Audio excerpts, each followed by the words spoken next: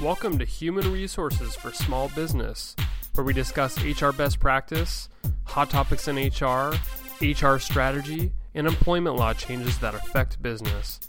I'm your host, Brandon Laws of Xenium HR. Our website is www.xeniumhr.com, where you can follow us, read articles, watch videos, or contact us.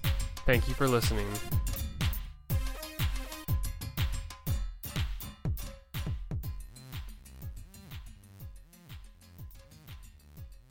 Today is May 20th, and my guest today is Lacey Halpern of Xenium HR. Lacey is a human resource account representative, has 6 years of experience in working with small and medium-sized companies with HR consulting and working with handbooks, which is our topic for today. Lacey, why would a small and medium-sized company need a handbook in the first place? I think it's important for a company to have a handbook because oftentimes when a new employee onboards into your organization, it's really your first opportunity to show them who you are as a company. It sets the tone for the expectations that should be outlined for this new employee. And really it gives an organization the ability to hold folks accountable. And that's what really most companies use handbooks for, to hold people accountable, to be consistent, and to set forth the expectations for new employees. Do you think there's a specific size of a company that really needs to get a handbook in place? In my experience, I've seen even small companies with 2 employees have issues with employees not performing, people not following the policies. And so in those instances, those companies that chose not to have handbooks because they were small oftentimes went back and said, I wish we would have had this written out. So it almost seems like it's after the fact that something happens and then a business owner realizes, okay, I'm exposed to a lot of different issues that could arise. Mm-hmm. So then it's almost kind of a reactive thing, would you say? Yeah, sometimes I think companies decide that it's important to have a handbook because they're in a situation where they're wanting to hold someone accountable for performance, for not following a policy or a procedure. It's not written out, and they don't have something to go back on to say, you acknowledged receiving this information and chose not to follow these policies. So in those instances, those companies come back and say, let's get this on paper so that the next time it comes up, we've got something to show that we were trying to hold people accountable by setting these rules out. So in today's day and age, it seems like there's a lot of changes with state and federal regulations. It almost seems like it's changing dramatically, but as a business owner, how often should you be updating the handbook? We typically recommend that every few years a company look at their handbook and say, what legal things in the state that we're in have changed? What things are important for us to communicate to our employees? So I would say every 2 to 3 years it's good to look at that. And then on the other side, what's important for your company policies? So things that are specific to your organization. And some organizations are in rapid growth mode stages. So in those instances, looking at the policies more frequently might make more sense. It's just important that when those changes are made, those changes are communicated to employees in a timely manner. Now, with something that changes instantly, such as a federal regulation that just got passed, do you recommend somebody internally keeps up on those changes? That way they could suggest to change their handbook immediately, or should they look out to like an employment law attorney for something like that? I think it's really difficult, even for people that are pretty tenured in HR, to stay on top of things. So oftentimes companies will have relationships with employment firms, so attorneys, lawyers that are pretty well versed that keep them up to date. Sometimes companies choose to outsource their HR to companies like Xenium, where we're the ones that are responsible for really staying up to date on those laws. So it's really up to the company to decide really how they want to handle that, but it's true that keeping up on all of those legal updates, it's difficult. Now, on the technical aspects of the handbook, how would you actually organize it? Would you start off with maybe a letter from the owner, or how would you start that? We see companies do it all different sorts of ways. I think it's great, in my opinion, to have a message from someone that's of importance in the company. So whether that's your owner, the president, CEO, whoever that is that really has a voice and presence in front of the employees, a message to them to set the tone for what the company is all about. Pieces about values, mission, really things that set the tone for the culture are also important to include in a handbook, and we see those often in the front. Other things that are important to include would be benefits. So we typically see these in the front of handbooks more recently because you're wanting to set the tone for employees about what they're getting by joining this company and becoming part of this team. And more often, the legal language, so leaves of absence, harassment, those types of policies are included towards the back of the handbook. And then there's always a receipt page that we recommend including so that employees are signing off acknowledging that they've received the handbook, they're going to read it and abide by the rules. And then that's kept in the employee's personnel file. So it really sounds like the handbook not only should be policy driven, but it should be very cultural and it should be unique to that particular company. Definitely. So it sounds like you have a ton of experience in customizing handbooks. Would you say a fair amount of time goes into actually customizing the cultural part of it?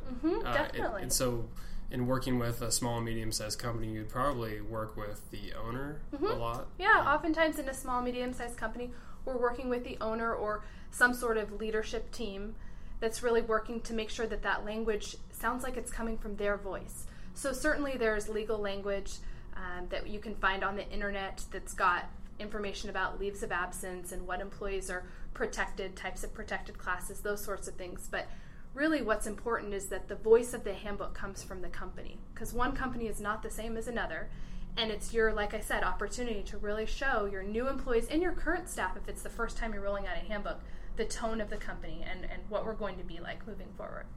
So I think earlier you mentioned that a company should be looking at making updates about 2 to 3 years, every 2 to 3 years.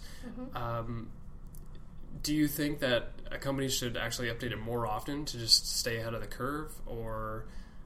I think that there are some companies that choose to do that, especially if it's something that's really important. So there were recently, in the last few years, there have been updates to family medical leave protections for employees and what that means for them. Those are important things for employees to know about. So whether or not you're communicating that in a handbook policy, and maybe you're revising the whole handbook because there are other policies that need to be updated. Sometimes a whole handbook revision and a rollout to employees is a good idea. If it's just 1 or 2 little things, we often see companies doing addendums, and what that typically looks like is the new policy is printed out, provided to employees, it's communicated what the changes are, and employees are acknowledging receiving those revisions. And so typically with the addendum, you're definitely getting employee signatures, especially when they're policy driven. Yes. But what about like in a new hire orientation, when that handbook is first being rolled out to a new employee, do they sign something to acknowledge receipt as well? Yes, we recommend that they do. And like I said before, this is really your opportunity to set expectations and to set goals for employees. And in that new hire orientation, the handbook is the way to outline to your employees what we're all about, the benefits that we have to offer, and these are the rules, and this is what our company is going to hold you accountable to. And the best way to acknowledge that an employee has received it and they're going to abide by it is to having a receipt page that's either torn out or set separate from that handbook that they sign, date, and then it's kept in the personnel file. I imagine there's a part of the handbook is very cultural oriented, and then the other part is very kind of legalese. Who really gets a chance to take a stab at writing this? Is it a legal professional? Is it the owner? Does an owner get a chance to write the entire thing, or what do you usually see? With the clients that Xenium has, really it's very a collaborative effort. So oftentimes Xenium is going out and meeting with companies and working through the types of policies that they have, their specific benefit packages, the types of rules that they have, certain safety practices, all of those things that the company really needs to set specific guidelines for. That's all part of an intake at Xenium. And then what happens is a draft is created that includes policies that we've worked on and had legal review of over the years. That draft is then provided to the business owner, the president, the HR professional in that organization, and oftentimes there's a lot of back and forth. So everyone that the organization wants to have input in, they all have the opportunity to do so. So let's say that you have a handbook, but something happens that isn't in the handbook, which I'm sure you've seen a lot. What would happen at that point? Most often we recommend that the company look at past precedent. So what have we done before in this type of situation? How have we handled it? And if it's something that's never come up, this is now the opportunity for the company to set precedent. So if this were to happen again, how would we want our managers and supervisors to handle these situations? If it's not in a policy, it's difficult to hold folks accountable. If they haven't been communicated that they're not allowed to perform these certain actions in the workplace, It's difficult to say, we expected you not to do this. So what we recommend is that if those instances come up where you wished you had a policy, it would have made the situation much easier to handle. That's the time to either make a revision to your handbook if it's time to look at that, or to create those addendums and really have the employees have the opportunity to see them and acknowledge receiving. So Lacey, what would you say to a business owner that feels that there's a lot more risk in having a handbook as compared to not having one? I think that that's the buzz that's going around right now. So small, medium-sized companies say, I've never had one before, and I've heard that it's way more risky to have a handbook in place. What I would say is that it's very difficult to hold people accountable to policies that are just kind of out there, and most employees know that they're supposed to follow them, but when they're not written down, it's very difficult to hold them accountable and then move forward through progressive discipline if that's what your company wants to do, if it's warranted. So for instance, if an employee breaks a policy that most people in the company assume is something that's pretty common sense, and the employee says, at the last company I worked at, it wasn't a problem. We were always allowed to play on the internet on Facebook, and you don't have a policy about that, it's difficult to hold those people accountable, especially if it's something that hasn't been held accountable before. There's maybe been instances where other people have been allowed grace and they haven't been written up or suspended or any of the steps in your progressive discipline policy.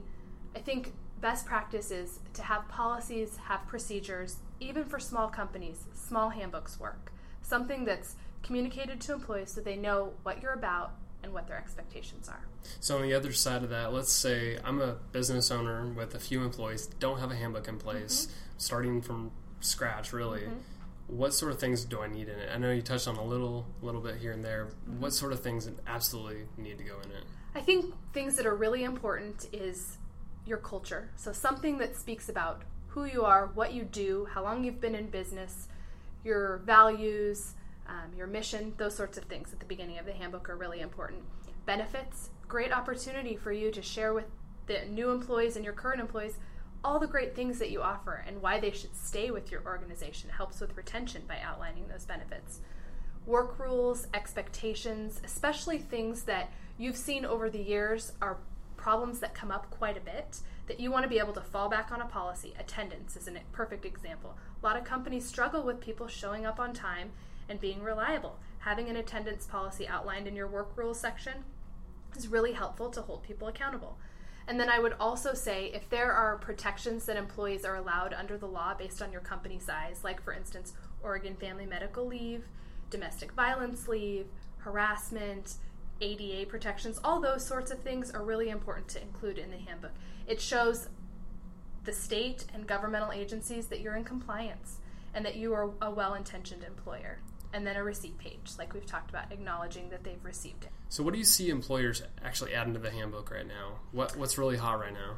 What's hot is social media and bullying. So we're noticing that employers that have had policies about computer use, internet use, are really beefing those policies up and including details about social media, what they're allowed to do on their personal time that might pertain to client information, customer information, just general company information, and then what are employees allowed to do in their jobs when their jobs interact with social media. So people in marketing positions are on social media sites. What are they allowed to do in the workplace?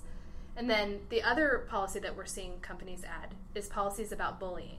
So most organizations that have had handbooks in place that have been reviewed by legal oftentimes have harassment policies, anti-harassment policies in their handbooks that outline the certain protections that folks have based on protected classes and that companies will not tolerate harassment.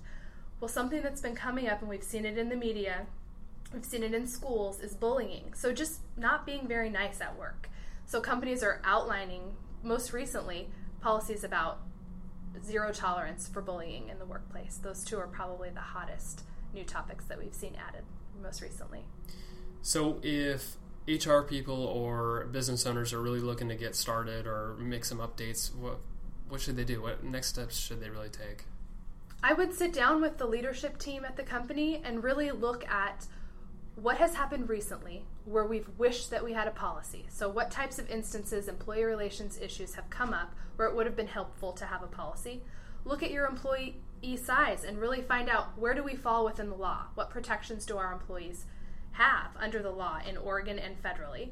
And then I would work with either an attorney, an HR professional, or an outsourced firm like Xenium to make sure that not only does the handbook speak of the company and what you're all about, but that it's also something that could stand up if you really needed to hold an employee accountable.